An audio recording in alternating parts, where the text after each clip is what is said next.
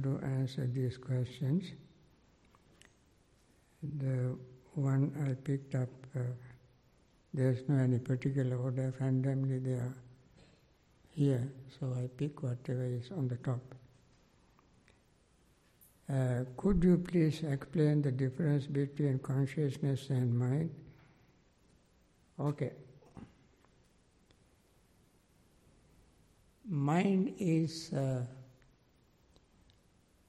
overall state. Consciousness is the active part. For instance, when an object and senses come together, consciousness arises. Consciousness is not always active. We become conscious, or consciousness arises.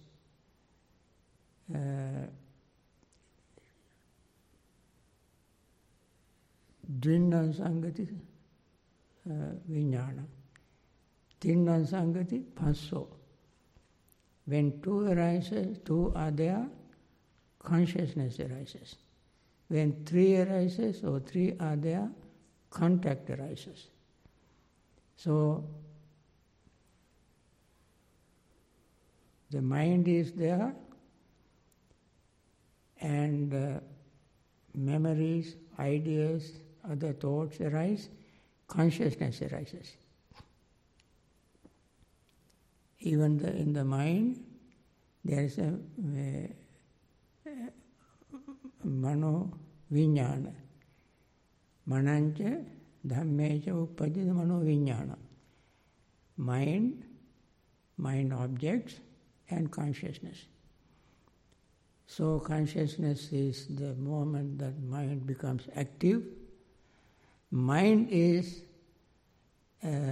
functioning in a very dormant, inactive way until object arises. It is extremely difficult to make the distinction because it happens so quickly that the Buddha said even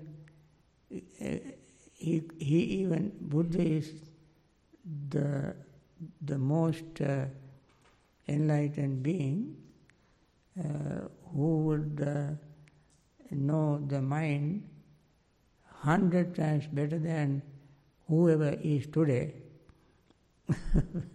whatever terms you use, better than anybody else. And even that Buddha could not find an example to show the speed of mind. So quickly it occurs, it changes. And yet it is dormant. When objects arises, consciousness arises. So this is the difference between consciousness and the mind. I don't want to spend too long time in answering one question. Roughly this is what I can say. Next question. You spoke of growth versus aging in what seemed to be from a physical perspective. Can you elaborate on if this can be viewed from a knowledge or other area perspective too?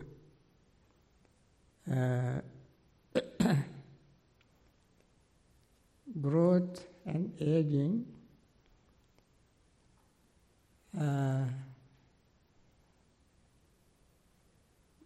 more visible in physics or physical part. We are made up of mentality, materiality and consciousness. This is triangle. Mentality, materiality, consciousness. In this triangle, everything mental, also aging and growing. Material, aging and growing. Consciousness, aging and growing. Therefore, none of them can be precluded from aging and growing. But most conspicuous is the physical part. That is why we very often talk about physical aging and growing. Mental part, like feeling. Mental part has 5 aspects: contact, feeling, perception, thought, and attention. Phassa vedana, sanya, cetana, manasikara. These are the 5 factors belonging to mentality. Take, for instance, contact. Also continuously changing, going through these three stages: rising moment, peak moment, and passing away moment. But it happens so quickly that we cannot notice it. So, therefore, when we think about growth and aging, we must include all these things that grow, age, and pass away. Grow, age, and pass away. Rising, growing, aging, and passing away.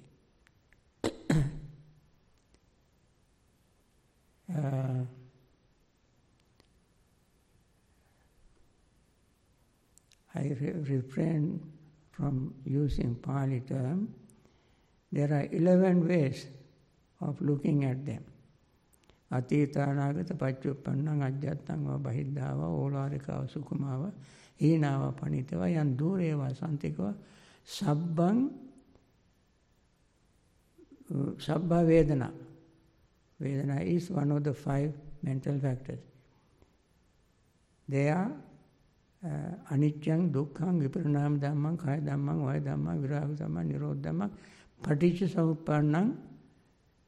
In these 11 ways, we must look at them growing and disappearing.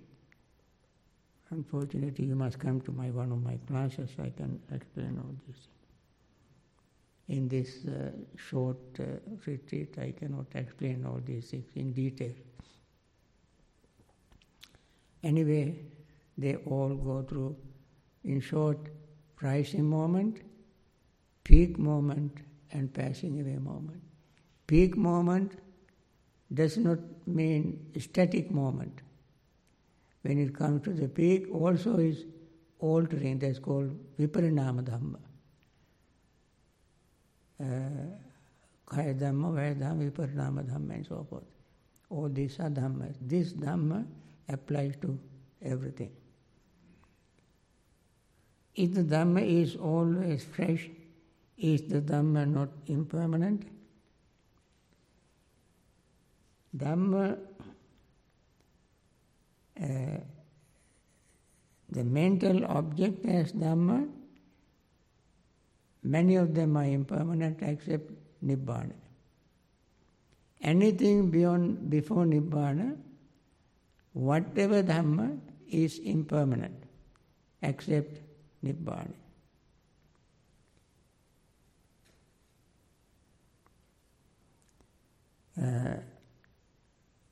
Why Nibbana is not impermanent? Because what is impermanent is a thing.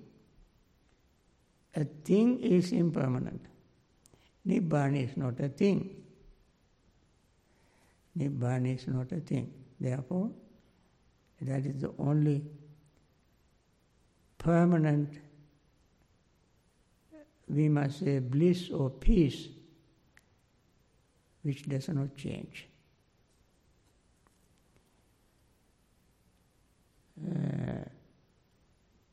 Is there a specific reason why you did not mention the Noble Eightfold Path that you mentioned in the Satipatthana Sutta summary?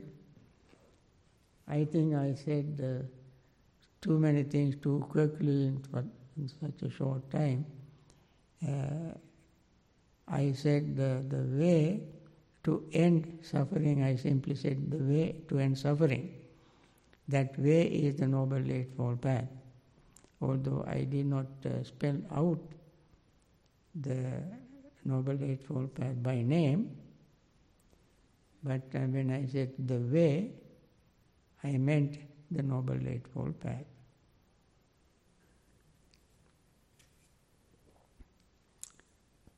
No reason not to mention the Noble Eightfold Path when we talk about the Four Noble Truths. In fact, in some places, I want to excuse myself by quoting the Buddha. Even the Buddha said, because I teach only suffering and ending of suffering. He eliminated the Noble Eightfold Path. In that statement, dukkhanca paññapēmi dukkha nirodhanca. I tell the suffering and end of suffering. Wise individuals understand the middle. When suffering is there must be a cause for suffering. When there is an end, there must be a way to end. So leaving, that is what the Buddha said, Paññāvantassa and Dhammo and Dhammo duppanyasa. This Dhamma is for the wise, not for the unwise. So wisely we must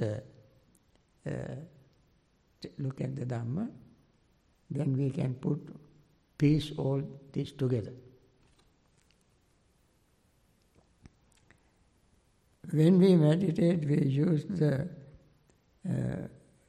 fetters. We see the fetters manifest, their origin and their disappearance. How can we know whether the disappearance is permanent or only temporary? That is a very good question too.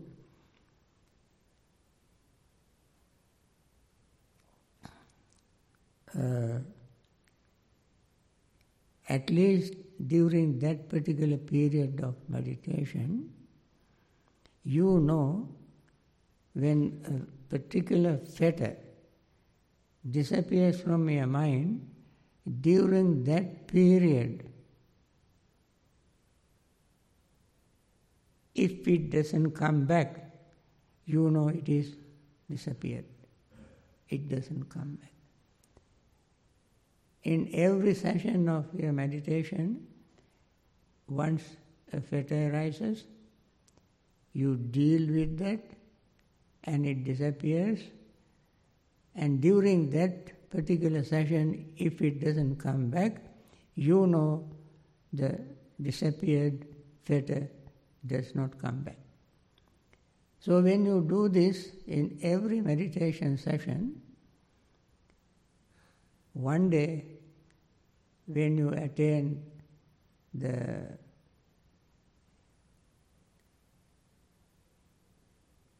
first level of enlightenment, you know none of those three fetters that you destroyed when you attain the first level of enlightenment will not come back. When you attain the second level of enlightenment, 2 of the remaining 7 become weak, become weak. That means their gross part is vanished from your mind.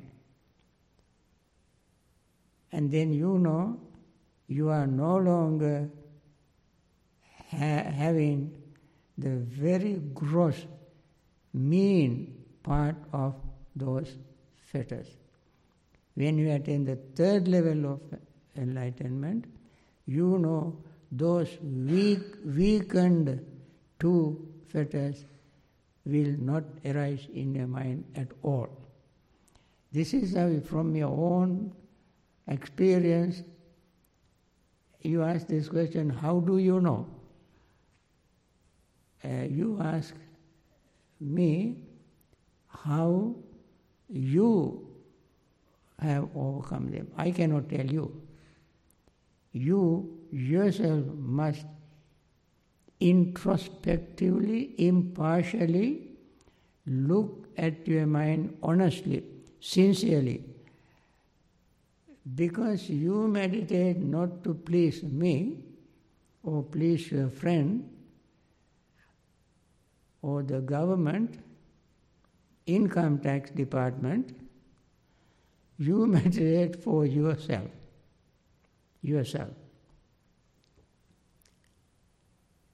And then you are the witness, testimony, and the judge. Because you are doing it honestly. The honesty, this is the test of your honesty. Meditation success is the test of your honesty. And therefore, one day somebody in certain country asked me, Bhante, so-and-so, Venerable told me that I am stream enter Sotapanna. Do you think I am Sotapanna? That person asked me. I said, no. Why do? That person got upset. Why did you say that? I said, you would never ask me this question if you are Sotapanna. The very fact that you ask me this question shows that you are not Sotapanna. Because Sotapanna person knows that he or she is Sotapanna. No second person, no matter how close, how intimate your friend is, that person does not know that you are Sotapanna. Only you know. And therefore,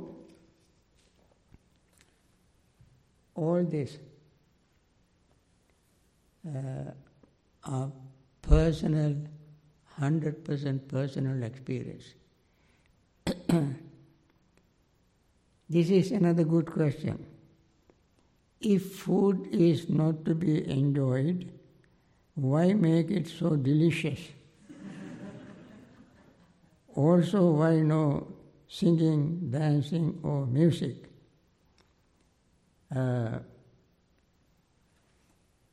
Don't blame me for making the food delicious. You tell the cook. I think cook wants to make you happy. That may be the reason why he makes it delicious. We didn't ask him to make food delicious. That is, I'm not blaming him. Out of compassion, good heart, he does his best to make you happy.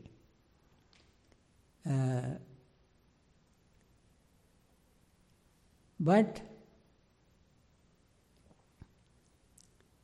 if we train ourselves, we eat food like medicine.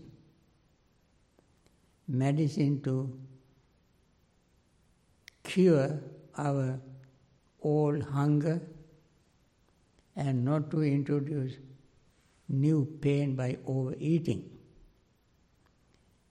When the food is too delicious, it would tempt you to eat more. Then you decide whether you are tempted by the food and eat more, or eat moderately and leave some room for you to meditate.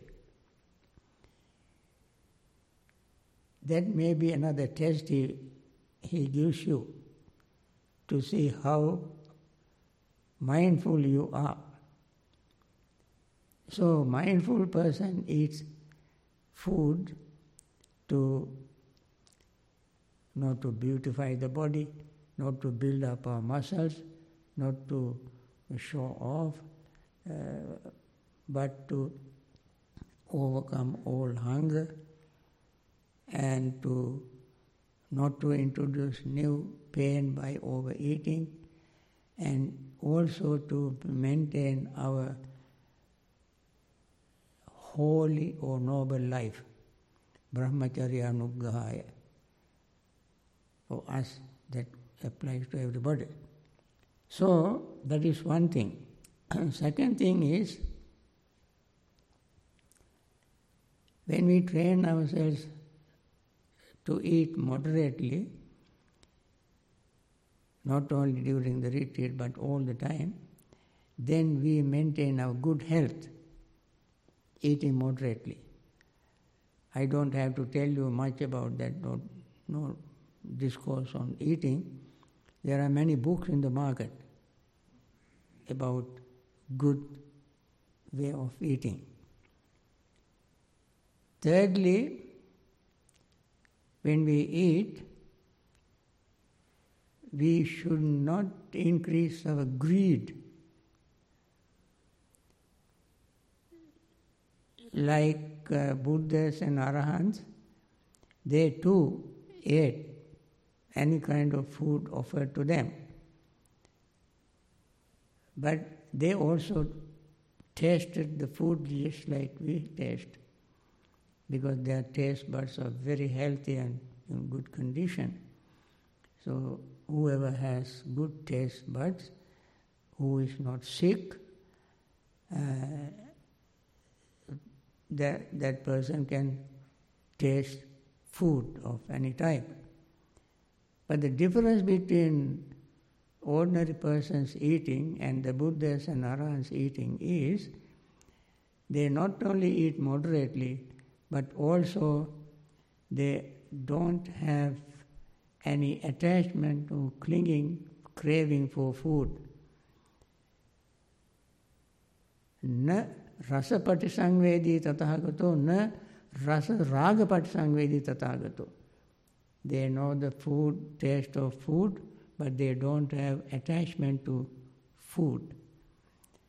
Now, nothing wrong with the food, something wrong with our mind, our desire. Nothing wrong with our body, but the way we use the body is abusive. Nothing wrong with the money, but the way we use the money is abusive. So the way we use those things make the difference.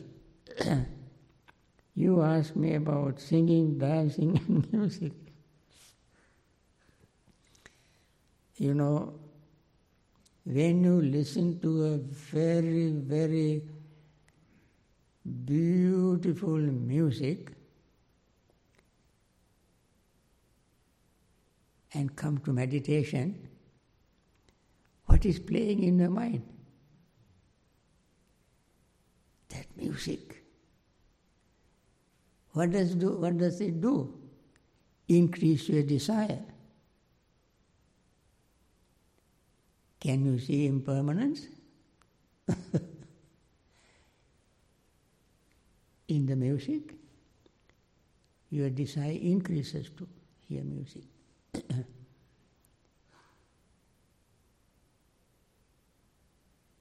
Of course, lay people do play music, and even in the time there were people who played music.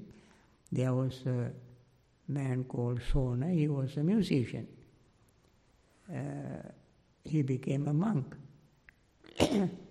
And Buddha asked another, I think it's him or another person, he used the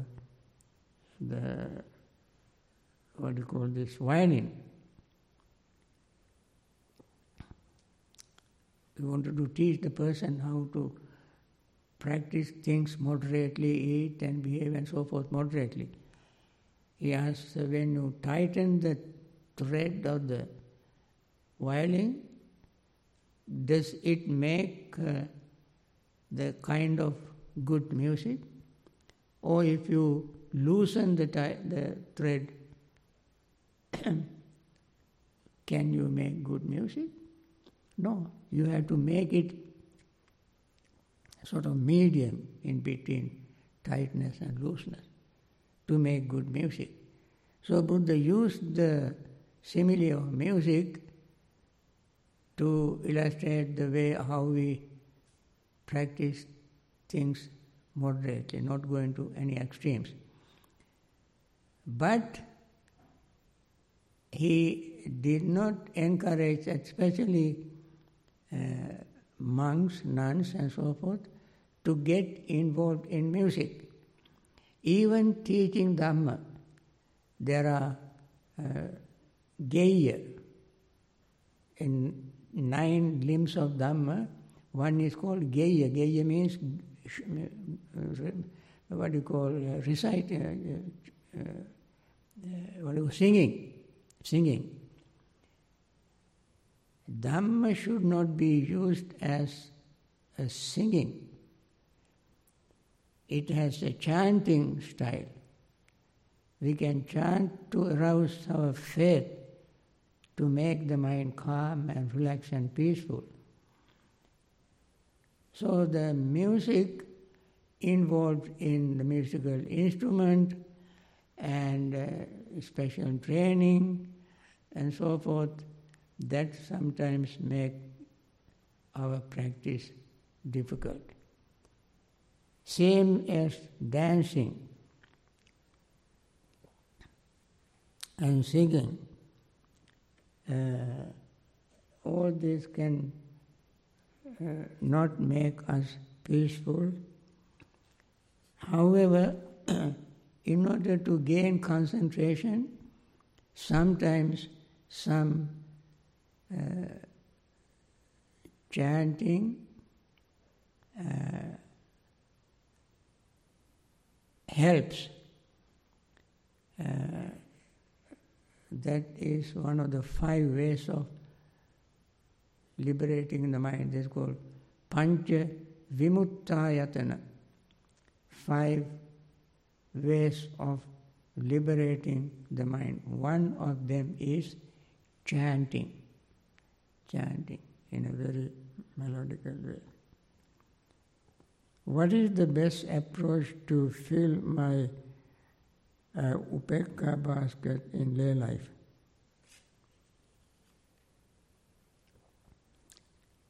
To fill your upekka basket, you have to practice mindful reflection without going into any extremes. Because upekka has 2 sides. Gehasita upekka and nekkamasita upekka. Gehasita upekka and nekkamasita upekka. Gehasita upekka means equanimity. Sometimes people call it neutrality. There is a kind of equanimity that also very sort of neutral state of mind. It is not very it's not very positive in ordinary upekka, that is gehasita upekka. Gehasita upekka means upekka. Remember, upekka means equanimity or neutrality of mind.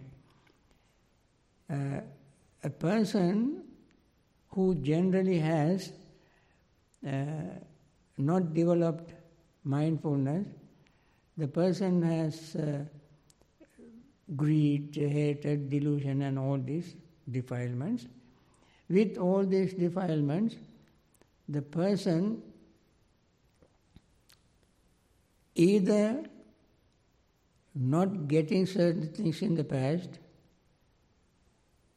or perhaps may will not get in the future, or the person now doesn't get certain things, then after all the striving, hard work, trying, the person does not get that particular thing, then person gives up having, remember this sour grape attitude. Who cares? I don't need that. That kind of attitude.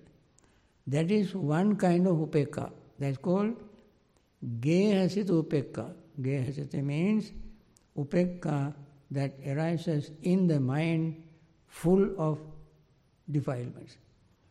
Nekkamasita upekka is upekka that arises in the mind that has let go of things deliberately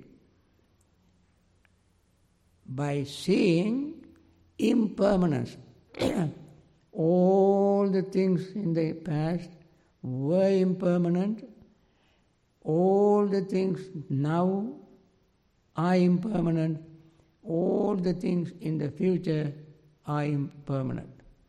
Seeing impermanent as a common denominator of all existing things, upekka arises in the mind. That is called nekkamasita upekka. Now, to fill your upekka basket, you must decide which upekka you want to cultivate. Gehasita upekka or nekkamasita upekka. First you have to make the distinction between one of these two, and decide which one you want to cultivate. So that depends on the way you want to cultivate upekka.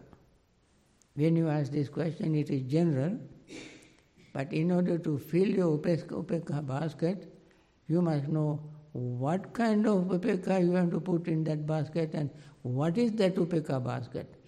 Gehasita upekka basket or nekkamasita upekka basket. Okay? And then do what is necessary to put that kind of upekka in that particular basket.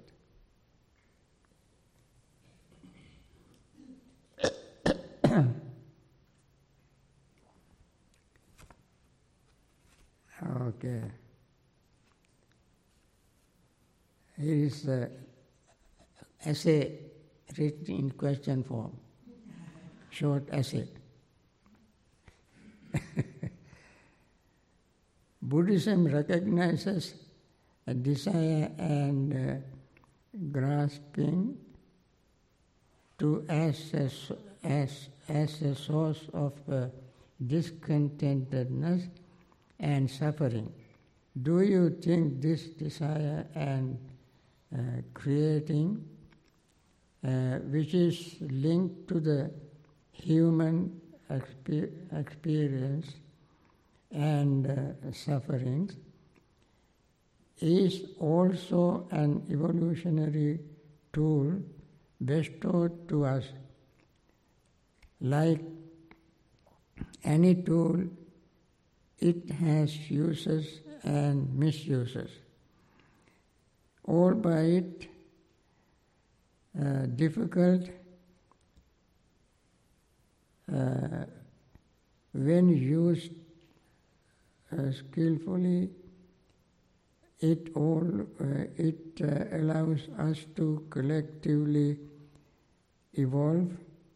We better understand our world unless one another, and this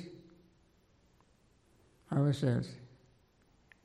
It would seem in our better nature we are using this tool to strive for unity in all the ages, in all things.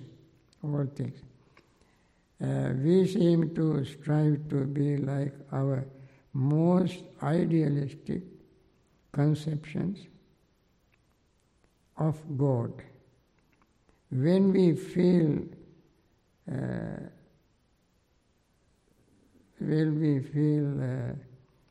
stagnant, act unskilled,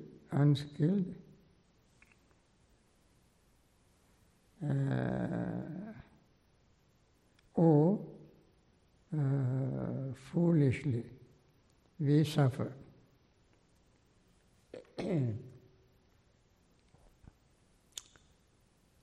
Okay. Desire. You are talking about desire.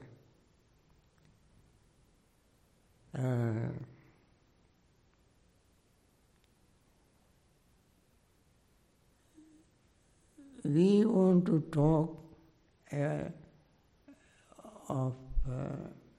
we want to talk about desire, which is not confined to any particular religion, particular ethnic or community, particular area, particular district or country. We want to use the desire as a universal factor. Universal factor. Desire by nature is insatiable. Insatiable, cannot be satisfied. That is the nature of desire. Whatever desire it is insatiable. No matter from what angle we look at it, that is the nature of desire. But desire has two aspects. One desire is wholesome desire, other is unwholesome desire. What is unwholesome desire? Desire to perpetuate desire is unwholesome. Desire to increase desire, perpetuate desire, that brings suffering, that is unwholesome desire. What is the wholesome desire? Desire to be desireless is a wholesome desire. You think about this. Desire to be desireless is a wholesome desire. So desire to be desireless we have to cultivate. How to cultivate desire to be desireless? By letting go. Letting go. If we learn to let go, we can make the life more peaceful and happy, not only for us, but for the whole universe. When we don't let go, we increase our greed and grab things. And I have this much land, I want to increase it and grab this person's land, that person's land, and then collect, make a corporation and grab more and so forth, and then keep fighting, invading countries, and so forth and so on, keep expanding, never ending, and we increase suffering as much as we increase our desire. All over the world, personally, collectively, all over the world, in the past, present and future. No time that desire, to perpetuate desire, can ever bring us peace and happiness. Never. You try that. But the other desire, allow others to use what they have, what they deserve, get what they want. I use my own portion and I am content and happy. And eventually I realize even this much is bringing suffering. So you see,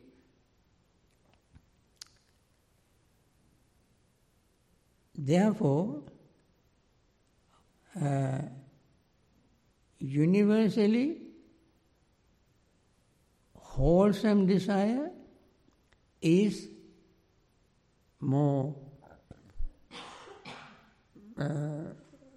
wholesome desire is better than unwholesome desire. We need desire to increase wholesome desire. That is called chanda.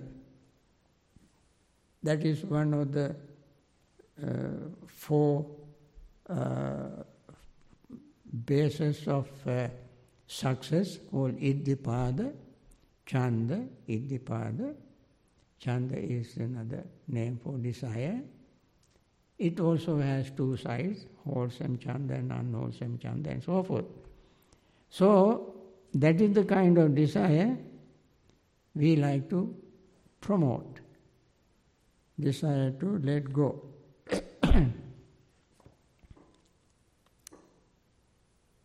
I can talk more about that, but I want to restrain myself. But I want to say one thing more.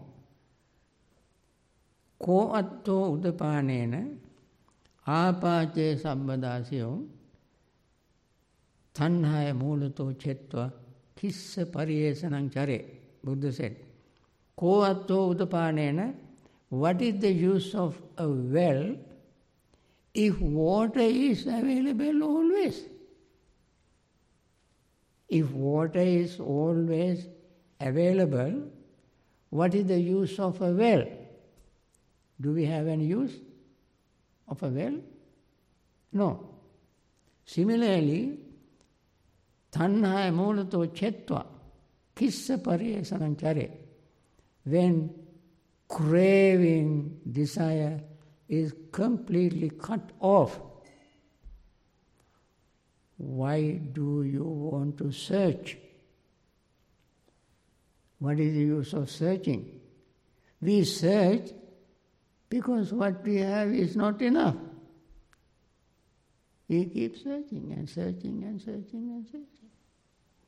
So the desire, unwholesome desire, is insatiable.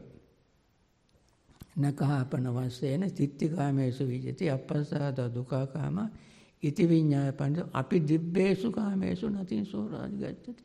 Buddha said, Nakahapana vasena, this is a very beautiful simile. I elaborate it. Suppose you have a house, big house, and one fine day you wake up and the entire house is full of gold, because the night there was a rain of gold. There was a little leak on the roof. Through that leak, gold fell into a room, into a house. And entire house is full of gold. That gold you cannot use in your life. Not even thousands of people living in the village cannot use that gold in their lives. So much gold. But when you wake up in the morning and seeing all this gold, you say, I wish I had a bigger house. Do you say I wish I had a small house? No. I wish I had a bigger house. That is the nature. Nakahapana vasena tittikāmesu vijjati. That is the nature of desire. And therefore, it is insatiable. How can someone overcome a strong craving for unskillful things like alcohol, drugs, and junk food? I think,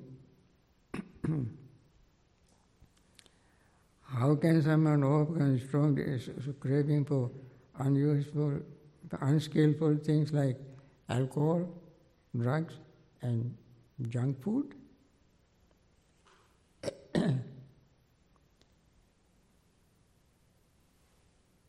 One must ask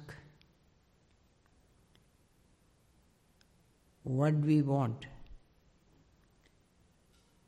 Say again, desire.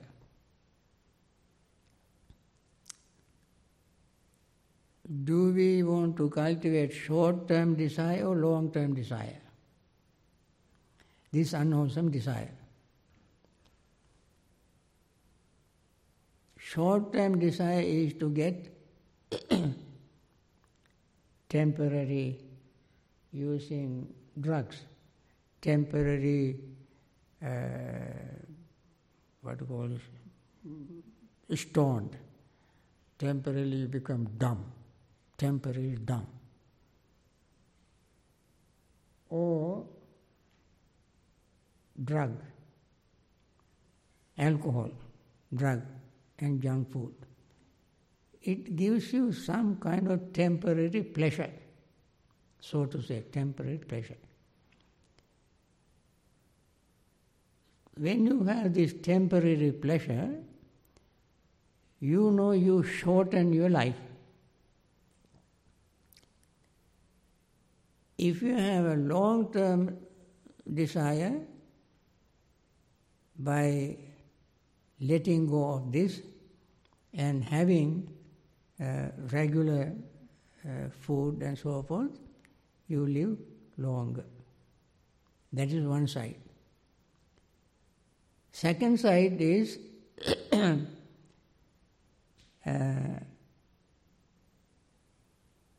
do you want to live unhealthy life or healthy life? Unhealthy person with unhealthy life cannot even meditate because mind is already messed up. Mind has to be healthy, body has to be healthy in order to make meditation successful, to make our life peaceful and happy. If we don't have healthy life, we cannot do that. So one must ask, what do I want? Want to live a sick life or a healthy life?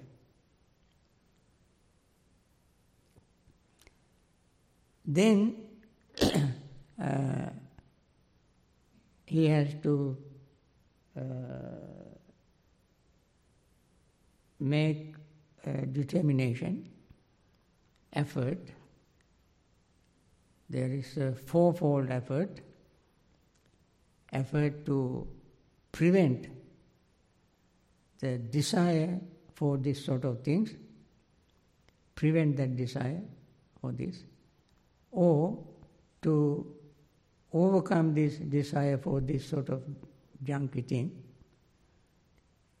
Third effort is to arouse wholesome mental states, to abstain from these things. And then fourth effort is to cultivate that wholesome thought that arose in your mind through constant training your mind, through the practice of mindfulness. Now, let me see. There are two more questions. I want to finish this within next 7 minutes. How do you find peace and continue practice when you live with a person who is always angry and mean? Okay. When somebody is always angry and mean, you can practice meditation Especially you can practice metta meditation, mindfulness meditation, when you live with somebody who is angry and mean. It is like this. When somebody is always angry and mean, that person is not healthy. Not that person healthy. Healthy person does not get angry all the time. Healthy person is not mean all the time. Something is wrong in the mind, in this person. And therefore, you try to help the person by being more mindful, more compassionate, more patient, trying to understand if you also get angry when that person is angry, if you become mean when that person is mean, you are not doing anything different from that person. So what we should do, when we live with an angry person, we must think, I should not have anger like this. Because when this angry person, when he is angry, how bad I feel. Similarly, if I get angry, along with this person, two angry persons can always fight, can never have a peaceful life. Therefore, you have to practice patience and have compassion for this angry person and wishing him to be cured, to get rid of his anger. Buddha said angry person is like a sick person, it's a sick. What are the sick person cannot taste food, because taste buds also are not healthy. So any food is bland for that person. So angry person is like a sick person. He is burning in fire. Anger is a fire. Dosa gi, Buddha said, Devsa dosa gi. And anger is a poison. That poison your mind, and that can poison the mind of others as well. Therefore, anger is called dosa visa. Dosa visa. Anger also is called a weapon. Dosa satta, weapon. Anger is poison, anger is fire, anger is weapon. You don't want to cultivate that. You think of yourself, I must not cultivate this, I must rather cultivate patience, compassion, mindfulness, and loving friendliness. These are things one must cultivate in order to... So you use that person's anger and meanness as the source of your cultivating compassion, loving friendliness, mindfulness. And the last question, what is the significance of the skeleton outside the meditation hall? That skeleton is there to remind us what we carry in us. We will be like that if we are not buried or cremated and live somewhere in a safe place. So the birds and animals will come and eat the flesh, and then the insects will clean up the rest, and they leave us like that. And there's a meditation. In this book there is stages of getting into that. From the moment of death until we get into that, there are 9 stages listed here in this book. In the Mahasatipatthana Sutta, when we meditate, you slowly, gradually see how you come to that level. In order to remind us that skeleton is this a very good educational meditation object. When children come, they count the bones, go and play. When some adults don't want to get close to it, they run away from it. They are scared. So adults are more foolish than children. Children have no fear. They go and touch and say, this is a beautiful thing. So, I think that's all. Exactly 6 o'clock, 1 hour. And thank you very much for writing legible hand this question. And hope you continue your meditation.